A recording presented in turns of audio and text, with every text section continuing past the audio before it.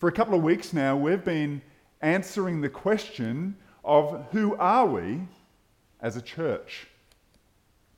What does being a part of the hub mean on the ground? What are our priorities? What are our goals? What are we here to be and to do? Last week we introduced a sentence to you, and it's actually a sentence that's now on the front of our lectern. We introduced a sentence to you that we feel sums up who we are. And who we are is we are being and making disciples of Jesus in Armstrong Creek. Being and making disciples of Jesus in Armstrong Creek. A couple of weeks ago we talked about our passion for Jesus, the one we gather around, and our love for the Bible, which is one of the main ways we can get to know him. Last week we looked at what it meant to be a beautiful community of God's people, to be disciples of Jesus, gathering around him, becoming the loving, intimate, attractive people of God. And this week we want to have a look at not just being disciples, but making disciples of Jesus. And we don't want to be apologetic about this. This is who we are. If you are a guest with us today, if you're not a follower of Jesus, or if you're not yet sure if you are or you're not, we're not trying to be secretive about our goals and our motivations. It's interesting that both church people and non-church people can find this subject really cringeworthy. Both of us tend to react negatively about something that can often be quite awkward.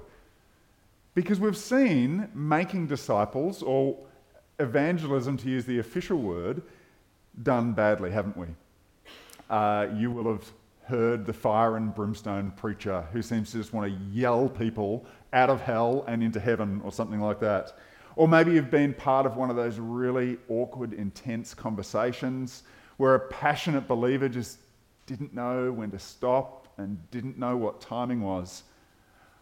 Or maybe you've seen that guy up in Melbourne on the trams as you're going through there wearing a white robe with writing all over it, and he's been someone you just haven't wanted to make eye contact with. Even as a believer, I don't want to make eye contact with him. We don't want to be like that. But we do secretly, or maybe openly, want to see everyone, everywhere, become followers of Jesus. And it's not because we want a bigger Jesus club.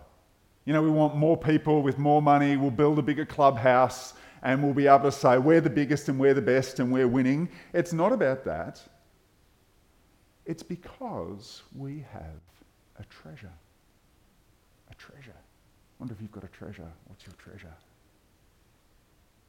We've got a treasure, and it's a treasure that we don't want to keep to ourselves like some treasures. It's a treasure that we want to share. It's something we find so beautiful, so enticing, so wonderful, that for the people that we love and care about most deeply, our love for you and our love for this treasure want to come together. We want you to have what we have because it's beautiful and because it's wonderful and because it's been life-changing for us. The person who wrote this section that I just read, the Apostle Paul, talks about this treasure, Jesus, as a fragrance in a triumphal procession. He's describing something to the people he's writing to that they would immediately understand that maybe we don't. It's something maybe you've seen on a Ben-Hur movie. I think they remade Ben-Hur a couple of years ago, didn't they? I haven't seen the remakes or the original, a Ben-Hur movie, or maybe Gladiator. It's something big, something amazing, something grandiose. You imagine chariots and horses. You imagine streets lined with people. You imagine a procession, a parade going down the street. That's what he's talking about. And what's happened with one of these Roman processions that all the people reading this would have seen before is the emperor has sent out a couple of his generals with some of his armies. They've gone out to take a city, to take a land. And they've been successful. They've been good generals, great armies. They've been equipped to do all this. They've been victorious. And they've come back to the capital city having won the day. And everyone has turned out to watch this parade through the city. One particular parade, the one I read about, was 3 days long. I've never had a parade that's 3 days long. Even Paco Festa yesterday, right? 1 day. This one's 3 days long. People would build scaffolds around the city to be able to see this procession. And it's a sensory experience. There's so much going on in this parade. There's flowers lining the way, there's stuff to see. There's musicians at the head of the procession bringing music and a beat as the soldiers march along. There's even animals. This one procession had 120 oxen. You imagine them all combed down like at the show. And they even gilded their horns with gold leaf. Everything is magnificent and over the top and amazing. The procession's led by the most attractive people that they've got. And there's incense, there's wonderful smells in the air. And then the spoils of war are displayed. Gold and silver in piles on wagons slowly going down the street. There's slaves and other resources that have been won and conquered from these other lands. There's huge pictures mounted on wagons of the conquered cities and the land so that people could understand what was now theirs. And finally, the general, wearing the marks of power, mounted on a magnificent chariot, a purple robe, the colour of royalty, interspersed with gold, followed by his army singing songs. Can you imagine maybe 1,000 men marching, the deep voices of songs praising the general? A 3-day celebration. You think the grand final's big. This is big. You think a royal wedding or a coronation is magnificent. You think a concert is a spectacle. This is amazing. But this triumphal procession isn't this time for a Roman general. Fresh from a bloody war, dragging people as slaves, this procession is Jesus' procession. Jesus' victory procession. The first thing we want to notice in our passage today is that Jesus is triumphant. He's victorious. He's done what he came to do. What he was sent out, he's come back having accomplished. He's had the victory. He's had it in his work. He came, his work was to seek and save the lost. He's done that. He's found the people who are lost. He's rescued them. And for those of you that are still lost, that are still looking and hoping, he's come to save you and he's accomplished that work. He came to buy back and rescue a people. And here we are, one of the small churches of the people of God strewn throughout the world, billions of people bought and rescued to belong to Jesus. He came to defeat sin and death, taking away its power. And if you're filled with sin and guilt, and if you're worried about death and what that means and what comes after it, Jesus has won the battle over sin and death. And he leads a procession in front of the whole world for everyone to see. He's triumphant. And although he's triumphant, it's not through military victory. He's not triumphant by having inflicted violence. He triumphed by having violence inflicted on him.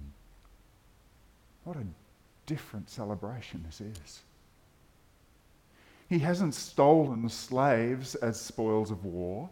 He's won a people through rescue. We are his victory spoils. We are the people in the procession being led throughout the world for everyone to see. We're what he's won from the enemy. Maybe instead of a procession with slaves, you want to imagine a rescue mission into the heart of North Korea. Many of you are much smarter than me. You probably know a whole lot more about North Korea than me. But in North Korea, of course, we get the face of Kim Jong-un and the nuclear threat, don't we? That's what's presented to us. But for the people within the country, did I say it wrong, did I? My son's laughing at me. Yeah, you said nuclear. Oh, right, okay, sorry. But for the people in the country, there's much more than a I'm not even going to try. Nuclear threat. That country is one of great oppression, hardship, starvation, a lack of freedom. A nation ruled by a tyrant filled with people who maybe even don't understand what they're missing.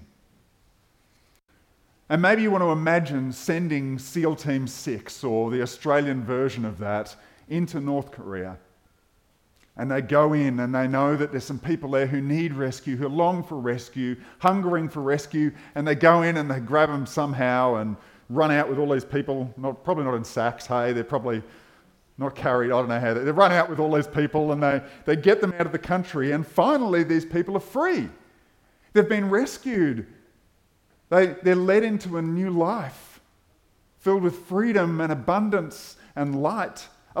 A life filled with hope that they've never had before. Jesus has marched into the land of the spiritually lost, into the land of people who are far from God. And he's fought with the tyrant of that land. And with his own life, he snatched out a people that now belong to him, their rescuer and their loving king. First thing we want to notice is that Jesus is triumphant, a triumphant rescuer. The second thing is that those rescued people are the fragrance of the rescuer. Okay? Mixing metaphors now, but those rescued people are now the fragrance of the rescuer. And a fragrance is designed to spread, isn't it? I mean, sometimes you get bad fragrances that you don't want to spread, but other times you design a fragrance to spread. It's designed to be carried from its source out to the crowd in this procession. A fragrance is designed to be smelled. You put on aftershave, don't you, so that someone can smell it and enjoy it. A fragrance is designed to tell you what this thing you're smelling is like as well. Maybe you imagine freshly baked bread. You can smell that, and before you even see what it looks like, you know that it's good, you know that it's delicious. You can imagine the butter melting on that bread while it's still warm. When you come within 100 k's of your favourite holiday location, you can smell the scent of the ocean, can't you? And you can imagine the waves on the beach and the sunshine and the freshness of the air. Maybe for you it's freshly cut grass. And you can open your doors in the morning after a nice sleep in and you smell that scent and it reminds you of summer and lazy days and satisfaction that the lawn looks okay. Whatever it is for you, a fragrance is designed to be smelled and is designed to tell you what your smelling is like. And this procession has a fragrance. And verse 15 says that the fragrance is the rescued people of Jesus who are in the procession. That's what the fragrance is. The fragrance is a people who are spreading the knowledge of God. And the idea here is that you can know the King that you see in the procession. This man Jesus who is there, you can know him. And when we talk about knowledge, we're not just talking about knowing a bunch of facts and figures. We're not just talking about knowing scripture and verse, chapter and verse. The biblical word know is talking about a relationship, an intimate relationship. And these people are spreading the fragrance of that relationship.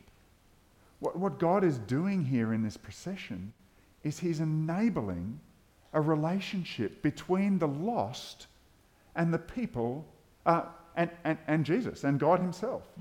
He's enabling that relationship. The fragrance is saying, you can have this. It can be yours. This can be your king too. It's a relationship that leads to life. It's one of Jesus' famous sayings. I am the way, the truth, and the life, he said.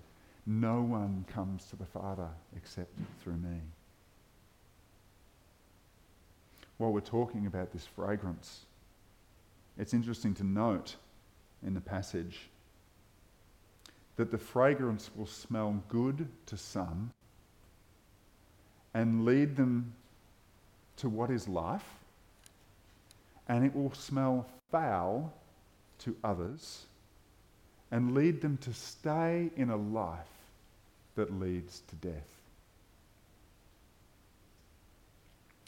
I listen to Dr. Carl a lot on Triple J. He's got a science segment. I podcast it. Every week you get an hour of listening to science stuff. I love science. It's intriguing and amazing. I love understanding how God has built this world. And on one particular episode of the Science Hour, Dr. Carl had a special guest, I don't know what you call him, guest presenter, guest host, I don't know, just a guest, I guess. And he was an expert on smells and food. And one thing that he said was really interesting to me is that for everyone, all smells are learned.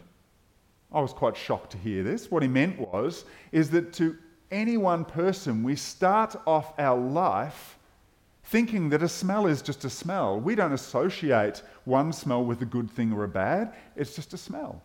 And it's over the years that we come to make that association and that connection to the point that whatever we smell, we cannot have our minds convinced that something that smells bad is good or good is bad. When we smell roast beef, many of us will say, that smells good.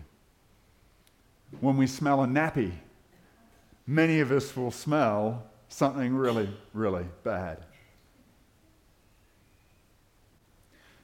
There's both warning and relief in all this talk about fragrance. I'll start with the warning just briefly. If you smell a bad smell when it comes to Jesus, it may be that your senses are deeply messed up. That you've yet to truly investigate Jesus. That you're making some huge and dangerous assumptions, and that you're on the path that misses the source of life and goodness, and that you're in a land with a people that are perishing and who don't even know it. That's the warning. The relief is for the people of God. You don't have to dress anything up. You don't have to think you've done the wrong thing if people don't enjoy the fragrance of God. Your task is simple. And it is a commission from God. Be the people of God in Armstrong Creek. Be open with your faith. Not aggressive, but open. We are the fragrance of the knowledge of God. Verse 17 is really helpful. Let me just read it again for you. It says, "For we are not, like so many, peddlers of God's word, but as men of sincerity, as commissioned by God, in the sight of God, we speak in Christ."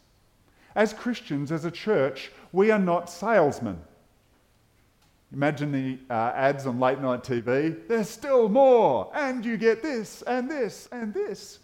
That's not who we are. We're not out to make a sale, get some sort of commission, get more coins in the offering box, hype it all up to get someone across the line. We don't bait the hook with what we think the fish will enjoy most. trying to change the fragrance to something that people will enjoy. We simply lay out to everyone around us, all of our friends, family, neighbours, colleagues, all of Armstrong Creek, not what they want, but what we have. And what we have is Jesus, a Saviour who rescues us from our sin and emptiness. We have a King who died for his people. We have a man who knows and understands us. A God who loves you enough to bear your guilt and your pain for you. Verse 17 uses the word sincerity. It says that we're commissioned by God for this work. We speak in the sight of God, and we speak in Christ. And this simply means that we speak only what we've received from Jesus through the Spirit. Only what we find in this book here. Jesus is the triumphant rescuer. Those that are rescued are the fragrance of that rescuer. And lastly, the last thing we want to notice is that the message we have is urgent. Really urgent. Did you notice in there the word perishing was used? Have you slowed down and thought about what that word means? People are perishing.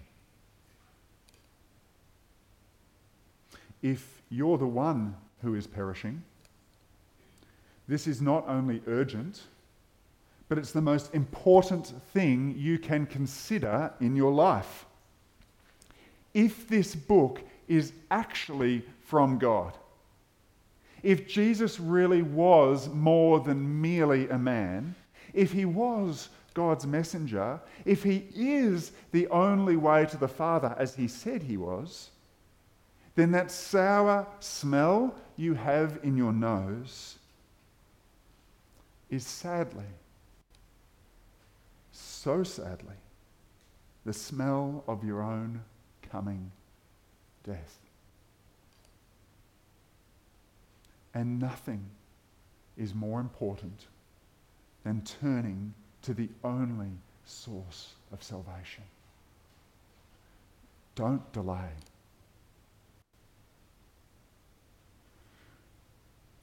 If you are the fragrance of God, if you're the one spreading the knowledge of Jesus everywhere, then I don't want you to forget how urgent the message is either.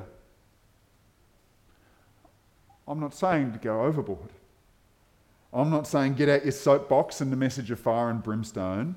I'm saying, this passage is saying, we hold the key. We hold the treasure. We hold the message of the merciful King, the one who came for the sick and the needy, who came to seek and save the lost. Live your life openly as the fragrance of God.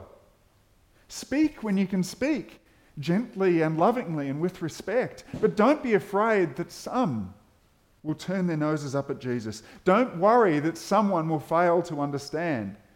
Don't be concerned that you might lose a friend, because this is urgent.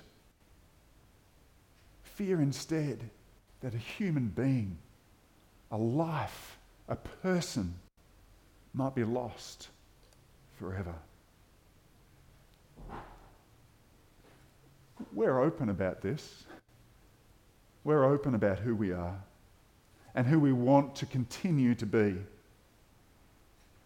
We're open that this is an area in which we spend resources, and we want to continue spending resources as a church.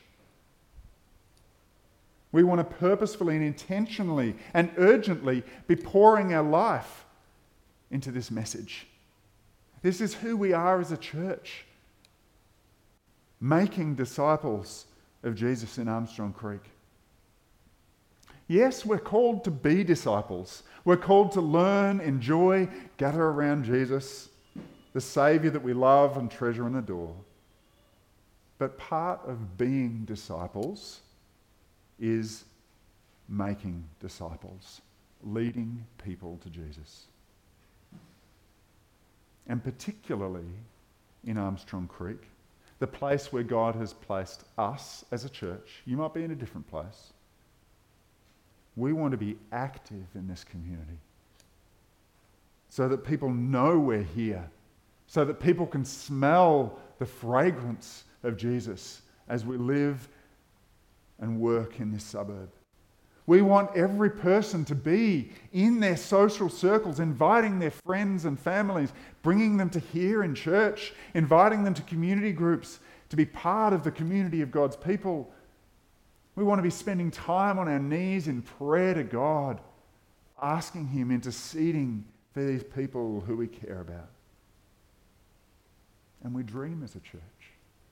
We dream that we would see people breathe in that aroma and have it be a wonderful and delicious scent, have their faces light up, seeing them seek Jesus and turn to Him, seeing them up the front in a couple of years' time, proclaiming, He is mine and I am His forever.